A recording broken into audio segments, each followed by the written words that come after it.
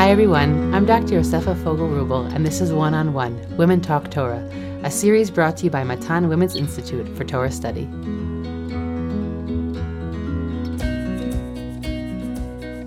Rabbanit Malka Bina is the founder and chancellor of Matan. She has a master's degree in Bible from Yeshiva University and taught in a number of distinguished women's Torah institutions. Rabbanit Bina was one of the first teachers in Israel to teach women Talmud and Halacha, at the same time imbuing her students with Zionism and a love for learning Torah. 32 years ago, Rabbanit Bina had a revolutionary dream to open a Beit Midrash for women to learn Torah at the highest levels, creating sought-after educators and leaders who would become change agents for women in Jewish society. Her dream was realized with the founding of Matan, the Sadie Renard Women's Institute for Torah Learning in Jerusalem. Since that time, Matan has expanded nationally with a major center in Ra'anana and branches all around Israel. Over the years, Rabbanit Bina has received a number of distinguished awards, including the Hadassah Women's Prize for her important work in advanced Jewish studies for women, an honorary doctorate from Yeshiva University for her lifetime achievement in teaching Torah to women, Emunah's Woman of the Year, and the Bonei Tzion Prize for outstanding Anglo-Olim who have contributed in a significant way towards the state of Israel. Malka was recently honored as a Yechirat Yerushalayim, a prestigious annual citizenship prize that has been awarded by Jerusalem mayors since 1967 that recognizes people who have made unique contributions to the city of Jerusalem. Rabbanit Bina, it is a pleasure and an honor to be sitting here with you this morning. And I'm looking forward. I really think this is a very special new project that Yosefa is leading, and we're very happy. I want us to jump right in. I have spoken in the past in all different forums about your background and your childhood and how that was formative for you. But I'd love to hear just a little bit about that, how you somehow connect how you grew up to the unbelievable work you've done as an adult here in Israel.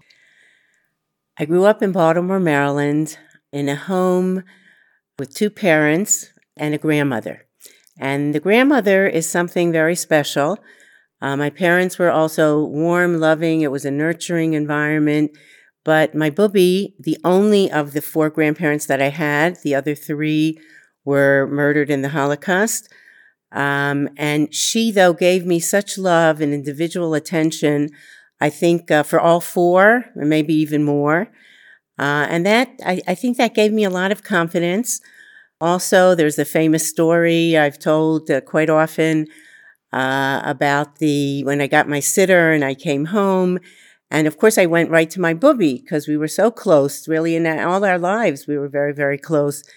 And I showed it to Booby. Look, I'm getting this sitter. It's so wonderful. Aren't you, excited? And my Booby, I look at her and she's crying. And I got scared. Why is my Booby crying? And she said, it's so wonderful that now in America, you're able to learn.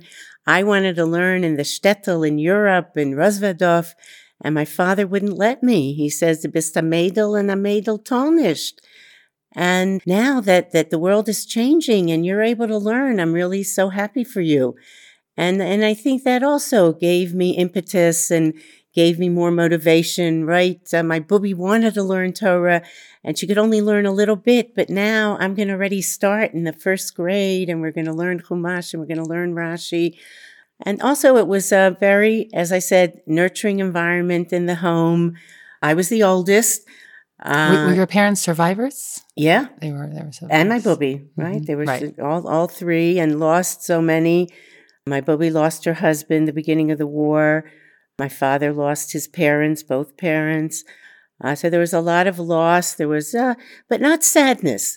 There was a feeling of loss and siblings, many siblings, but not sadness. It was happiness. We had a lot of outings. Every Sunday was an outing. We went to the park or picnic, even on the side in the beach.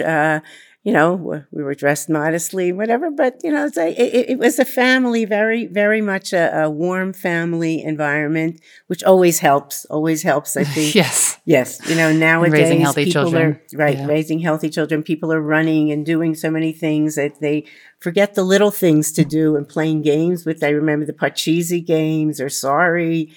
We would play. And then when I needed help with my studies, all three, my booby less so, but my mother and father were highly educated in the Torah areas, less so in other areas. My father more in literature But, I could always go to my father for help in Limudei Kodesh. My mother knew Hebrew very well.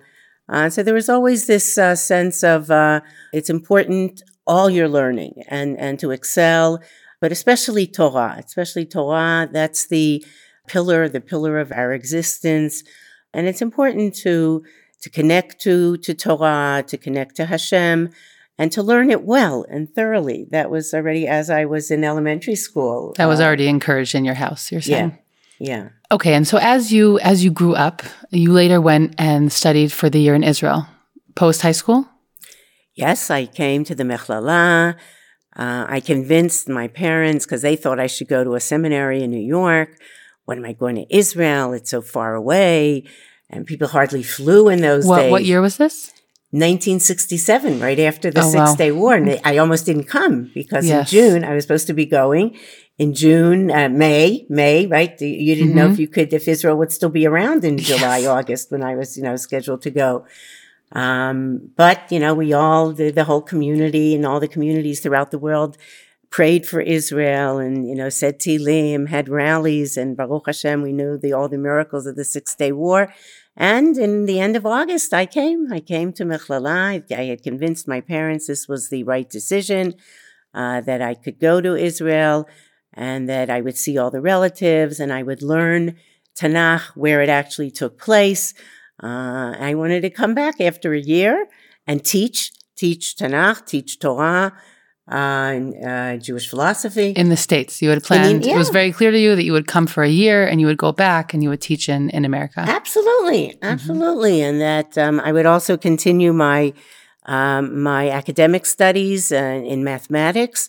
I thought at least I would get an MA in mathematics, maybe higher, and at the same time, involve myself in Torah learning. And what was the switch? How did you go from that plan to the plan that you stayed here?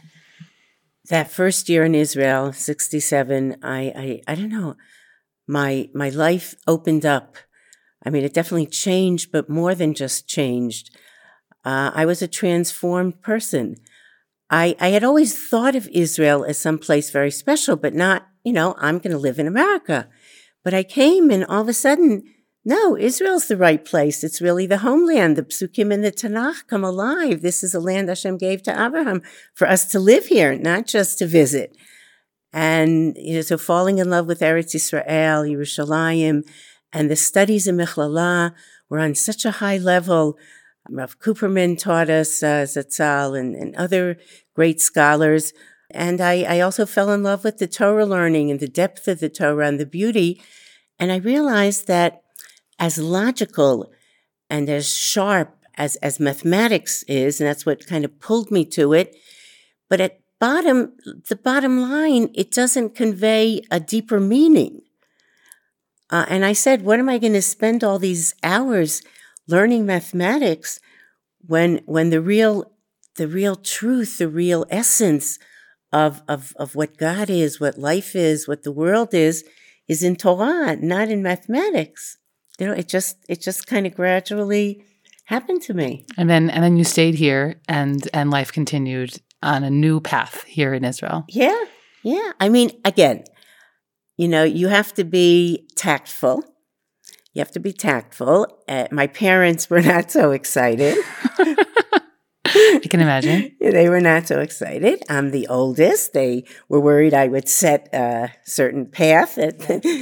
And in fact, two of us are living in Israel, 2 in the United States, of the 4 children, 4 siblings. And so they were quite nervous about it.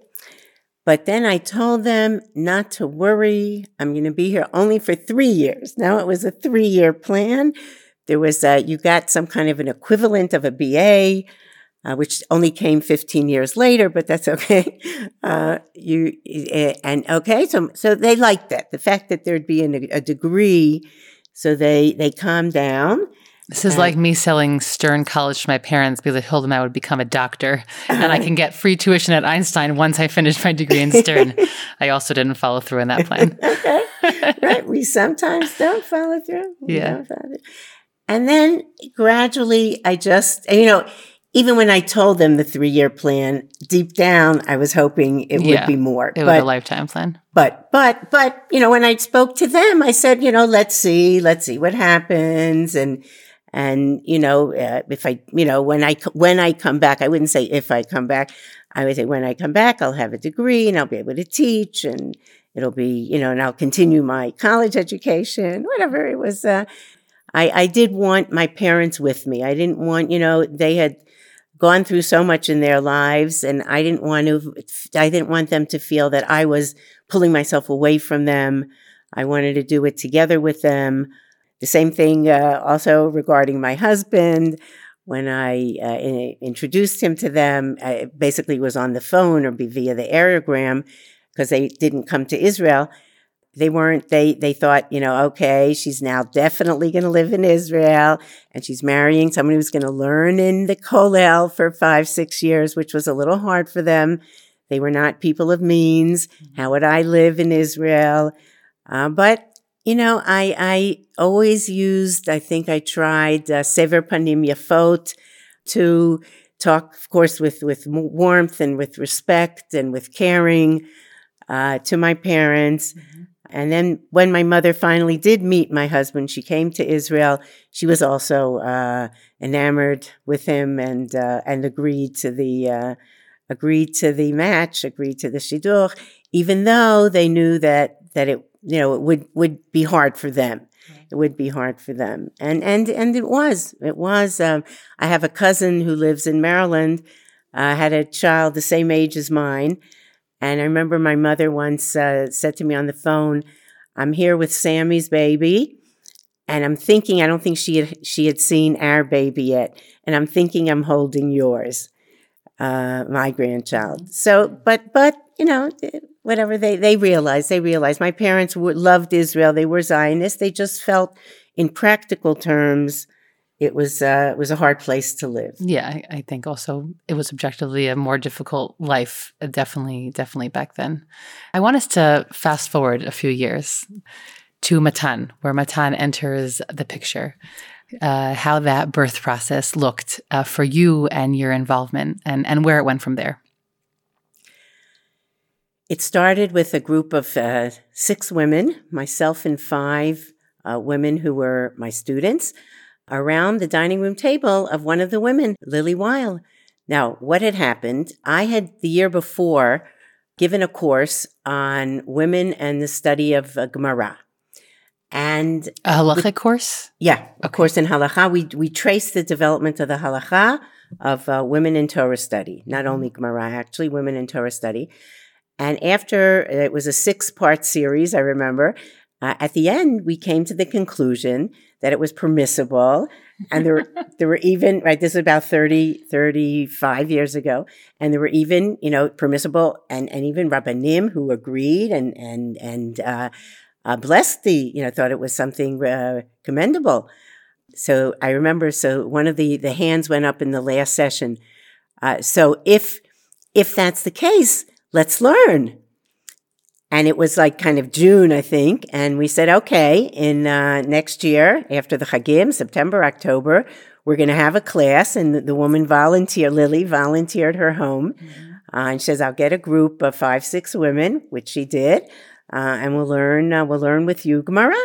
You'll teach us Gemara. I had told them that I had begun my learning of Gemara. Mm-hmm. In Mechlala, we didn't study Gemara line by line as a text in and of itself, but we did use it. We did check sources from Rashi and other commentaries in the Gemara. So I was a bit familiar with Gemara, and then I went on my own learning learning campaign in the evenings and with whoever I could get as a chavruta to enable me to learn Gemara when I realized that it was something that would complement. It's that Torah is one big whole. And part of that whole is Gemara, is Torah Sheba'al Peh. And I was missing that. How old are you at this point? Probably about 30-ish, late 20s. So you already had children? Yeah. I had little children. And I felt lacking. I knew what Gemara was, and I knew the dialectic. No, you know about it, but I had really never. It's in our DNA, sort of. Right. Yeah. But I had never done it. I had never done it, and I just felt the need, the urge. It was something inner within me, and so I began learning, and then I gave this course on the development of the halacha of women in Talmud Torah, and saw. In fact, this is a nice story. My husband came home once. He was looking for the Arba Minim in the Shuk, and he said, "I didn't find the lulav, the lulav that I wanted, but I found you a book." And it was a book written by the nephew of Rav Shlomo Zalman Auerbach, Rav David Auerbach, who said that it was permissible for women to learn Torah. And he said, this is something that's wonderful. That someone so highly acceptable now agrees that it's something commendable for women to learn Torah. And how did you move from that 6-woman class to having an institution? Again, obviously it comes in waves and stages. I tell you, all of us felt the energies of that learning had to be shared with many, many more women. We just felt that. And as we, after the class, Lily would always invite us for coffee and cake. And we would start talking, how are we going to do this? How are we going to, for the 2 years we did this, we learned Masechet Ketubot and Masechet Sanhedrin. And in the second year, we began planning the opening for many, many other women to join us. Was it clear to you at that point that you would be in charge, that you would be the head? It was clear that I would do teaching. Okay. And that I would do organizing. You know what I'm saying? Yeah. Teaching and organizing. I didn't think of a title. I really didn't. Right. It was something. It was still amorphous. You didn't know how it would take shape. Yeah. And we didn't know how many students it would attract. Would it attract, I think we thought if we would get 30 students, it would be wonderful. And in our first year, we had over 100. Wow. For the different classes. We added, of course, in addition to Gemara, Tanakh. And we had over 100 students. So we saw that there was a great need for. Was there any resistance? Did you meet any resistance in that initial stage, other than maybe internal? I think. What do you mean internal? I don't know. Maybe sometimes when we try and do something different or revolutionary, we have voices inside of us that express doubt or concern. Sometimes it's even greater than the voices on the outside. Oh, you're right, but I don't know. I didn't feel that. Great. I felt this was the right thing. In fact, once I went to a panel discussion, and I know something about.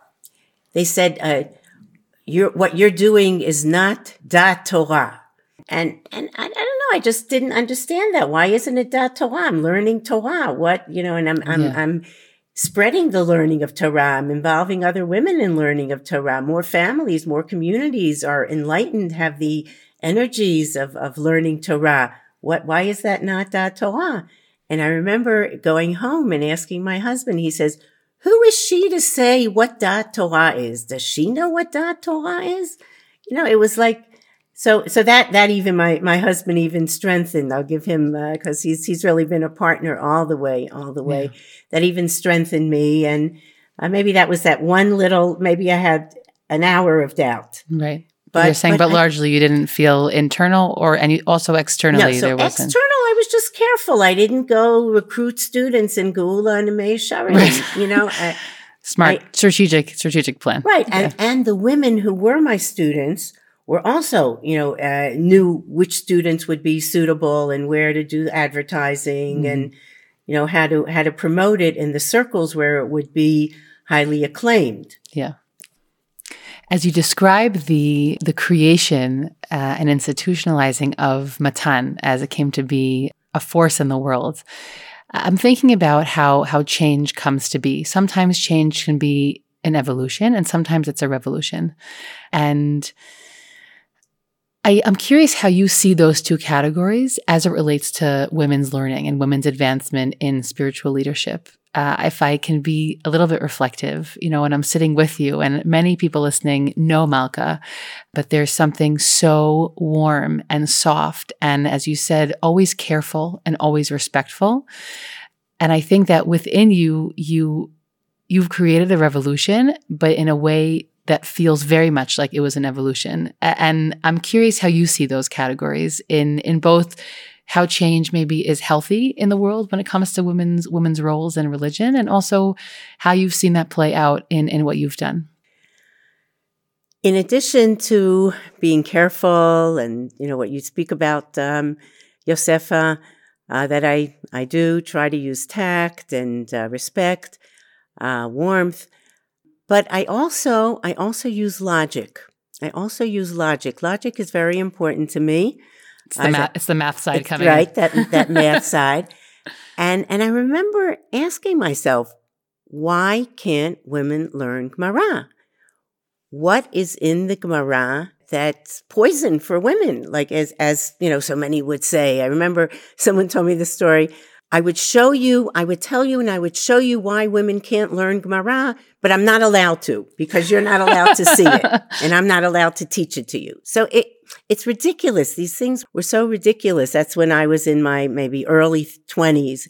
It was also the same Gemara. A man learns it. He's extolled, and he's considered a wonderful contributing member of the Orthodox society, and a woman.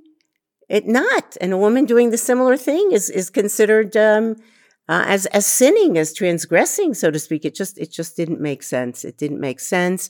I researched in the halachic sources. I researched and asked contemporary rabbinic authorities, and so there was a logic behind it too. And when you're really convinced of something, you're convinced that it's possible, it's good, it'll bring good to the world. Again, I don't know for sure, but I think it makes Hashem happy. I think so too. Yeah, okay. It gives you a good feeling. Now, at the same time, I think what people were, maybe Rabbanim were scared about, okay, women would learn, 10 hours a day, and then they would neglect their children, or they would neglect the community. Rip off their hair covering. Yeah. Right.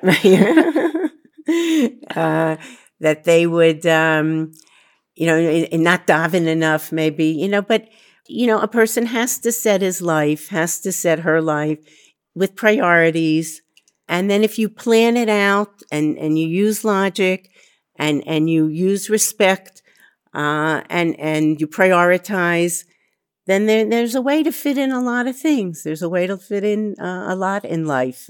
And I felt this was something important. I felt strong about it, but in a way that I packaged it with pleasantness. I packaged it, not just an outside packaging, and also with pleasantness, with a great benefit to the world. Mm-hmm. So I think when people see that how much benefit comes to the world, how many teachers, how many scholars have emerged from Matan, then I think they understand it a little bit better, and I'm able to do it in a way that doesn't seem like a revolution, but it is. Right. And so exactly. And so how do you see that moving forward in pieces today, like women serving in rabbinic positions, or even changes in prayer structure, which are the hotter issues today, and that I think are also natural outgrowths to a world that has come to see women as much more present in the Torah world. And so how do you take that approach and see how it fits into those sort of changes? What Matan is doing is creating the possibility, creating the grassroots structure for it to happen. Now, the rest of society has to go along. Mm-hmm. And there's a certain establishment element in Israeli society and in the American rabbinic society that's meanwhile, I think, a little hesitant, maybe not fully sure that this is the right thing. It has to happen slowly. I think as more and more people see the value and see the benefit, more positions will open. And again, slow. Also with our learning, it was slow. I think that both in Israel and in America, and it's happening. More principals and senior faculty should in women's schools and even in co-ed schools should be women, and there should be a man there also, but not necessarily the principal or not necessarily the Rav of the Beit Sefer. I think they're right. Women's ulpanot with a male head is a funny situation. Right. Yeah. And also in even elementary school, if there's a girls' school, there should be a rabbanit. Mm-hmm. There should be a rabbanit. There should be women at the helm of women's and co-ed institutions. I want to stop you on that point about school, because I often also struggle with this myself as I think about it for society, also for my personal family. But how do you view an ideal educational track for young women? Meaning so that women don't come when they're 18 today, let's say is the scenario, or in their 20s. And there's always going to be people who will discover things later in life, and that's wonderful, and everyone has their own journey. But if we're looking lechatchila at young women, how would you like to see their textual education? How would you like to see that develop? I only opened a Gemara, I think when I was, maybe 25, maybe a little bit earlier as a source for another commentary. And I think, why shouldn't it be at the same age that men do, that boys do, at the age of 11 or 12? Whenever it's it doesn't have to be exactly the same. If there's maybe less hours, a few, but there should be a serious Gemara learning. If there are other things that have to be studied as well in the girls' curriculum. But it should be a subject, as it is in several of the schools in Israel nowadays, and that there be a track that enables the women to continue. If there are those girls who don't want, and they would rather do Tanakh, would rather do a halacha, fine. Gemara is as a sidebar, all of this education is under tremendous shift and change also on the boys' side at this point, meaning there's a lot of difficulty that the current generations are having with this. So putting all that on the side, meaning I recognize it very much also being involved in the school system. But you're saying that it should be parallel, meaning there shouldn't necessarily be a difference. If we deem that a child in the 5th grade is old enough to be exposed to Gemara learning, so it should be a similar process for young women. That's what you're saying? Yeah. Mm-hmm. Yeah. I don't, why not?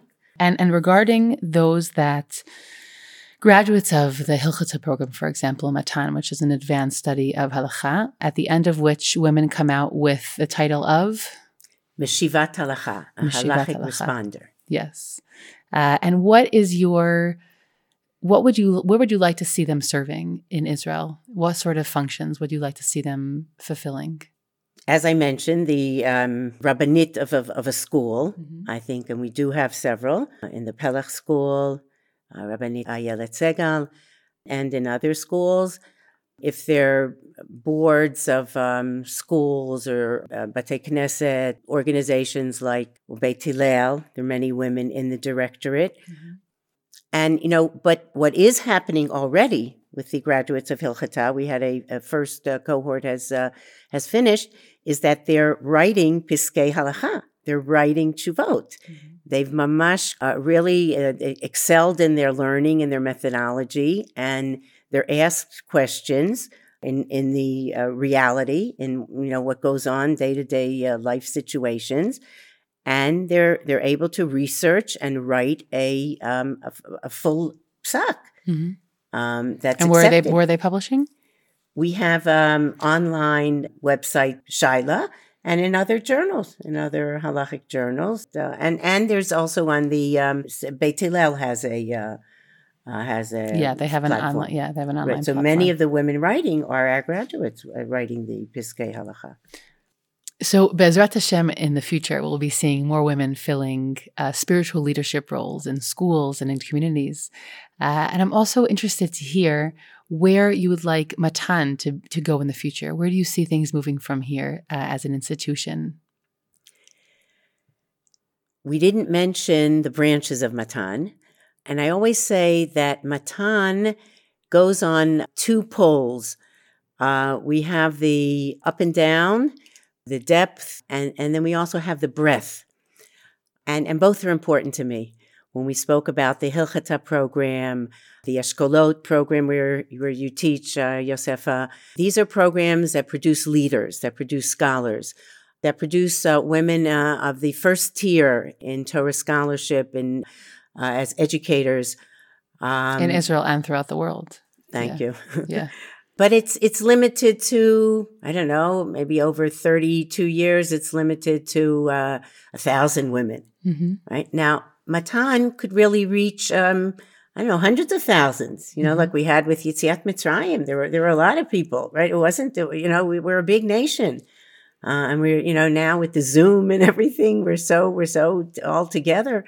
So I think this idea of a Matan style learning, in depth, with inspiration, with clarity, with thoroughness, I think that should be in every community. In some communities, the shoals organize it, but it should be, once a week, a few shiurim should be offered to all the women in all communities all over the world. Now, that's just something very hard technically and financially to organize, but I think they should take the Matan role model, take the Matan mode, and copy it. Mm-hmm. Matan can't do everything, but we would like to see this type of learning available, and to men as well. First of all, to all women, but to men as well. And many times now with the Zoom, I look on and I see that there are men who are joining. And yeah, I have more this year in my class through the Zoom, I think, than I had in previous years. Yeah. So that's wonderful that men also see it's a beautiful combination of traditional learning,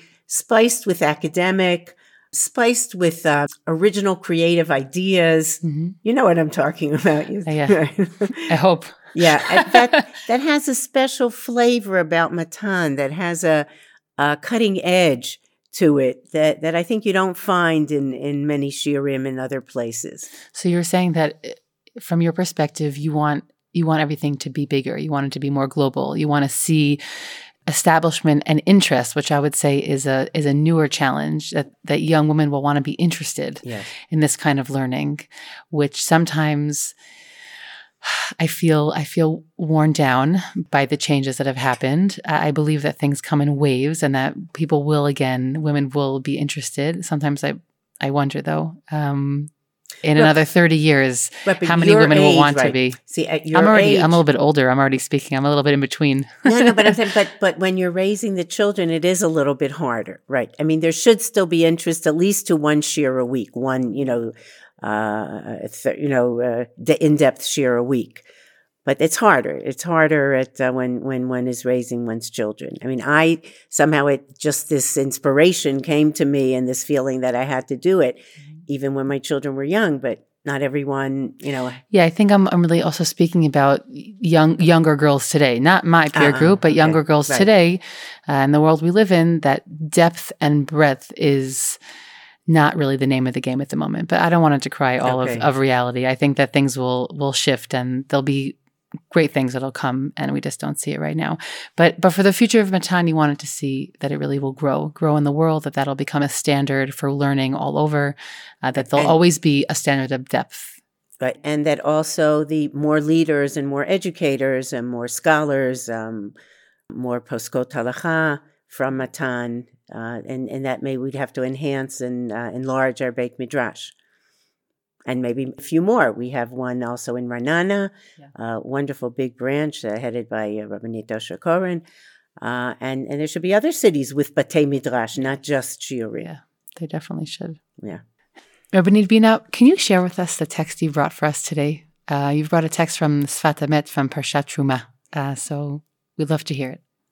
Okay. So I'll read and then analyze a bit. And I just want to say maybe words of introduction that I spoke about my Gemara, my, race for learning more Gemara. That was from about 25, 30 till, I don't know, maybe for 25 years I had that kind of a urge and then all of a sudden I said I wanted something a little with Hasidut and with more directly to the neshama. Gemara also reaches the neshama, but it's a little bit an indirect, a roundabout route. It has to go through the mind in a very particular way first. Yeah. Right. So I found the Sfat Emet. There are different Hasidic masters, and I found the Sfat Emet. נתקשה משה במנורה, והראה לו הקדוש ברוך הוא. ואחר כך כתיב שנעשית מעצמה, תעשה. אם כן, למה הראה לו? אך כי על ידי רצון האדם בלב ונפש באמת נגמר השער. מה שאי אפשר לעשות, נעשה מעצמו. זה מה שכתוב, השלך לאור. כן הוא בכל מצווה, בכל איש ישראל. כי בוודאי אין כוח אדם לעשות רצונו יתברך. רק כפי רצון האדם נגמר מעצמו. מקום מקום הגמר בא גם כן על ידי רצון האדם. וזה שהראו לו לידה מכוון ורצונו יתברך. ועל ידי שרצה לעשות רצונו יתברך, רק שיהיה למעלה מכוח האדם. לזה נעשה מעצמו. So the Sfat Emet talks about the making of the menorah, which is described in Truma. And it uses there mikshe teaseh. With hammered gold it is made. It is made. It shall be made. And te'aseh is really not used. I looked through the parasha there. Everything is vasita or ta'aseh. Yeah. And and you will make, and you will make, and you shall make. But it shall be made is something unusual. And Rashi brings from the Midrash, it shall be made because Moshe had difficulty. It was very difficult, if you're looking in the Psukim, how the menorah is to be made. 7 of the branches and the flowers and the kaftorim, very, very hard. And Moshe nitkashe, he had difficulty. How are we going to make it? And hammered from one piece of gold, you have to chisel with the chisel and hammer it. You can't put it together bit by bit, piece by piece, which is the more common way of doing it, right? So he had difficulty. And te'aseh, it shall be made. Don't worry, Moshe. It shall be made. It shall be made. You'll throw it in the fire and it shall be made by itself. I mean, the passive word reflects the fact that Moshe was not the one who actively made it, but it was made for him. It was made for him, right? But then, at the end of the parsha, it says, and make it according to the pattern of the diagram that I will show you on the mountain. And that's also, I saw it's again in Bahalotcha, to make it exactly as I showed you on the mountain. So if it's going to be made by itself, what does Hashem have to show him and give him all the detail? Like it was, he had a menorah of Eish that was on the mountain, and that would be the diagram, and he would make it like it was shown to him. If Hashem anyway was going to make it, what did he have to show Moshe all the details and how it should be done? So what the Sfat Emet writes here is that really many times that's what happens. The final, we're told what to do, and we do it. And we do it. Yagata, you have to work hard at it. Right? Yagata, you work hard. But still many times, as hard as you work, that final inspiration, that final, what we call in halacha, the makeh b'patish, the final hitting on the hammer and saying, it's done, it's finished, it's wonderful. When you feel a work of art, or when you feel an idea, when you teach your idea, when you feel it comes together, that final inspiration, sometimes Hashem helps us. Sometimes it's almost something almost divine or something special comes within us and gives us that way of thinking one step beyond. And now, so then why does Hashem have to show him? Because you have to, this Sfat Emet focuses on this ratzon, that you have to see what should be done. You have to know there has to be a diagram. You have to work at it. You have to work at it. Okay, so you're trying, or like you're trying an algebra problem. You're trying. You don't always get to the end. You're trying to fit out how the menorah, how to chisel, how to this. And here you still have it. There's still gold that's stuck that can't be chiseled out. It's not an easy thing, or the kaftorim. So the human has to have that process of working at it, but then they'll be working at it, trying it.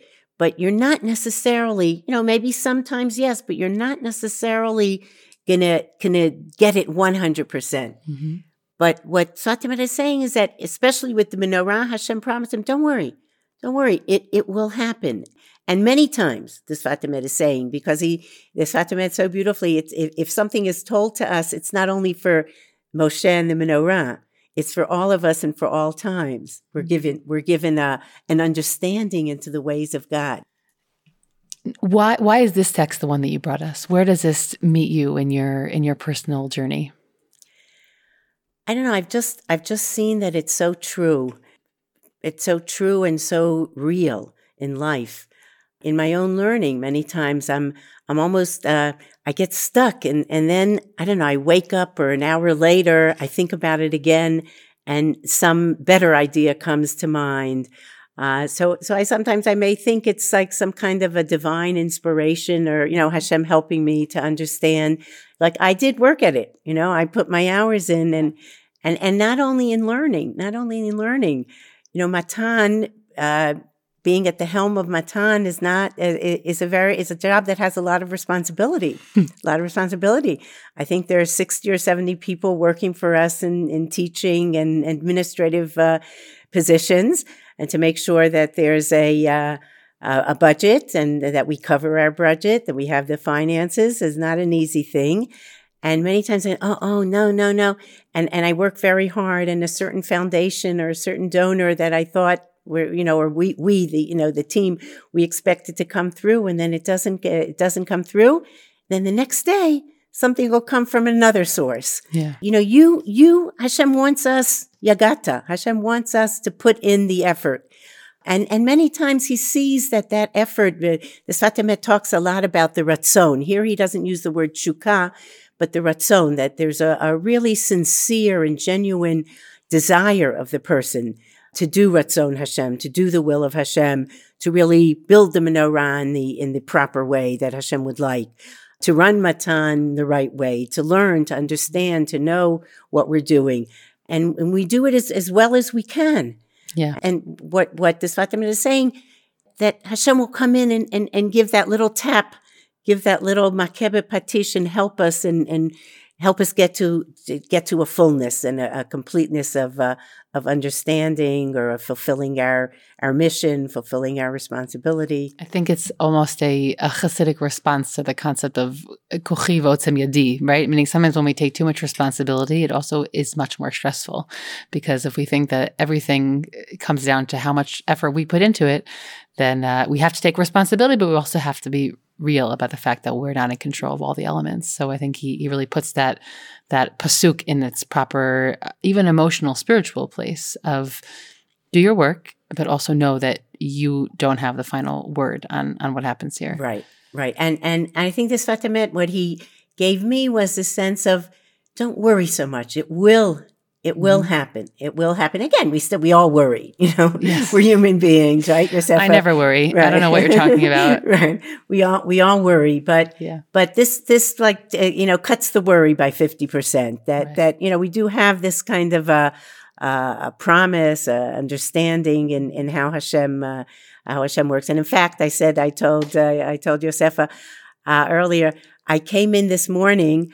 I was looking because there's a beautiful pasuk in Tehillim, and that I wanted to find that also speaks about this, where David HaMelech expresses a similar idea, and I didn't remember where it was. And I said, well, I have time to go upstairs and look at the concordance and take it out. I don't know.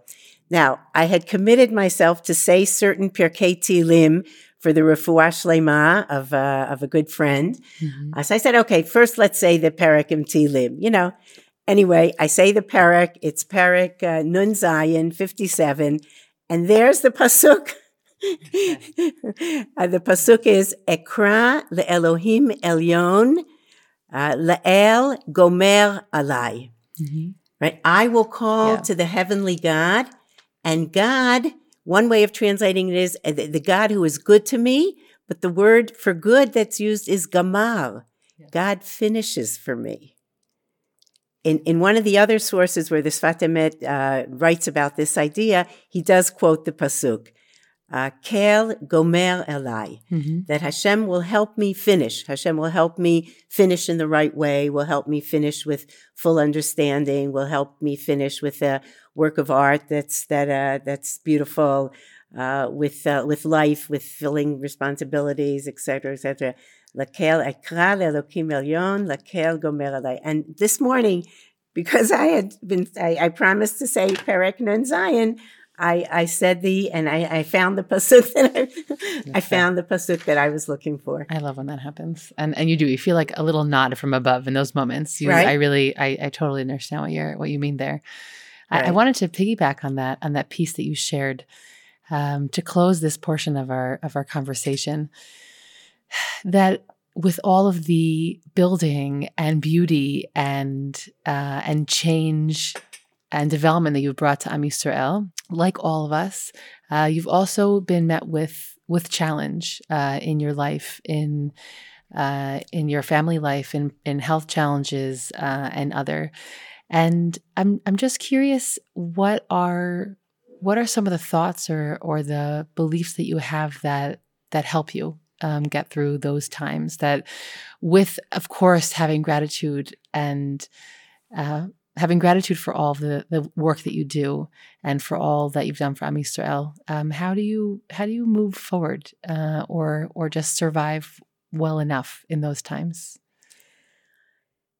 Again, I think the big word is prioritize. When a crisis happens, you have to put other things a bit to the side, figure out what responsibilities, figure out other people who can take care of those responsibilities, and really give it 200%. Needless to say, tefillot and everyone else's involvement. And I think here this idea of this Sfat Emet also, we can just do so much. And the Ratzon and the Tshukah, and along with serious research into the illness, into or whatever other situation that you have to deal with, not leave it only to Hashem, right? Hashem says you have to learn it well, you have to know it well, and you have to work hard at it, and again, hope, keep that emunah. That there will be a refuah and other situations that need alleviation, and it's just like not letting it go, no despair. Despair is very difficult. Again, it's hard. It's easy to say, to feel that you're moving ahead. And I thought on a practical level is it's important to be in good moods. Even my husband was in a difficult health situation. I would go out and go shopping for my grandchildren, buy them clothes, in New York. They just little things to that you think about the good, as you said, you're grateful for the good. And while you're going through a difficult situation, to make sure, I don't know if it's someone likes a play or music, to combine and keep one's spirits up and faith and just I really think that this Sfat Emet, I saw it probably 15, 20 years ago. That's really been with me, and like as you said, that nod from above, or I somehow feel it, and thank Hashem for doing that. Even if I'm realistic, and I don't say that I think everything that's done to me is good. I don't say that because I think I've had very, very difficult situations to deal with, and I don't think they were good. Right, but I do thank for the good that afterwards came. I try to be realistic, but work at it and get through it. Yeah. Rabbanit Bina, to close off our conversation, I want to ask you the same questions I always like to end with. A little lightning round. You ready? Okay. What book is currently on your nightstand? Sfat Emet. It's the truth. Yefeh. No, I also like humor, but right now I have Sfat Emet. Yefeh. Who would you like to sit down with for a cup of coffee? Someone who is alive or not alive? Devorah Hanaviyah, who was also a shofetet and many other things. I'd really love to pick her brain and talk to her. She's a role model for me. Beautiful. What is your favorite tefillah? Kol Hanshama Tehalelka Haleluka. And the entire psalm, that psalm. From the morning tefillot. Right. What exotic location would you like to visit? You do go traveling a little bit pre-corona. I remember you always make an effort to go traveling in the summer. Right. We go many times to Switzerland. I'd like to go to Spain. It's too hot for my husband. But, and I do like to travel with my husband. So maybe Spain, I was thinking. Okay. Something people think about you that isn't true. I don't know. I don't know what people think about me. It's, I think so far I realized the healthiest people are people who don't really know what other people think about them. I think that's great. I love that. I'm going to take that as a life lesson. Any hidden talents? A lot of your talents are obviously broadcasted to the world, but any that are hidden that we don't know about? My kids will get a kick out of this. Organizing refrigerators. Can you come over to my house? That is my job this week. I need help with that. But they think I'm a little bit OCD, a little bit obsessive in getting everything in. I mean, we had many guests and we had a lot of food and I had to get it in. And maybe I went a little overboard. If you don't know what the home edit is, I'm going to have to send you a video of them. I'm sure it'll put whatever OCD you had in perspective. As a final question, I'd love to hear, what is something that you're grateful for in your life right now? I'm very grateful on a personal level that I've had a beautiful marriage with my husband. Getting emotional. We're all here. For over 50 years. 5 wonderful children. Baruch Hashem. And also that I somehow had the inspiration and the courage, and I lived in the generation where women could learn more Torah. And I was able to be part of something very special. I want to just thank you for being a woman of a different generation who has and still benefits from the foundation that you've laid for so many of us. It's a gift. Matan is definitely a home for me. It's always a place that I come back to in my heart. And I'm really grateful to you and to everybody who has made Matan what it is and what it will continue to be. It's a light for so many of us in our lives, in our Torah lives, in our relationship with God. And so I really just want to thank you. It's wonderful. It's a big bracha. It's a big bracha to have such wonderful students and teachers and people that we work together with at Matan. It's like a team, really a team effort, and it's been a wonderful, wonderful journey.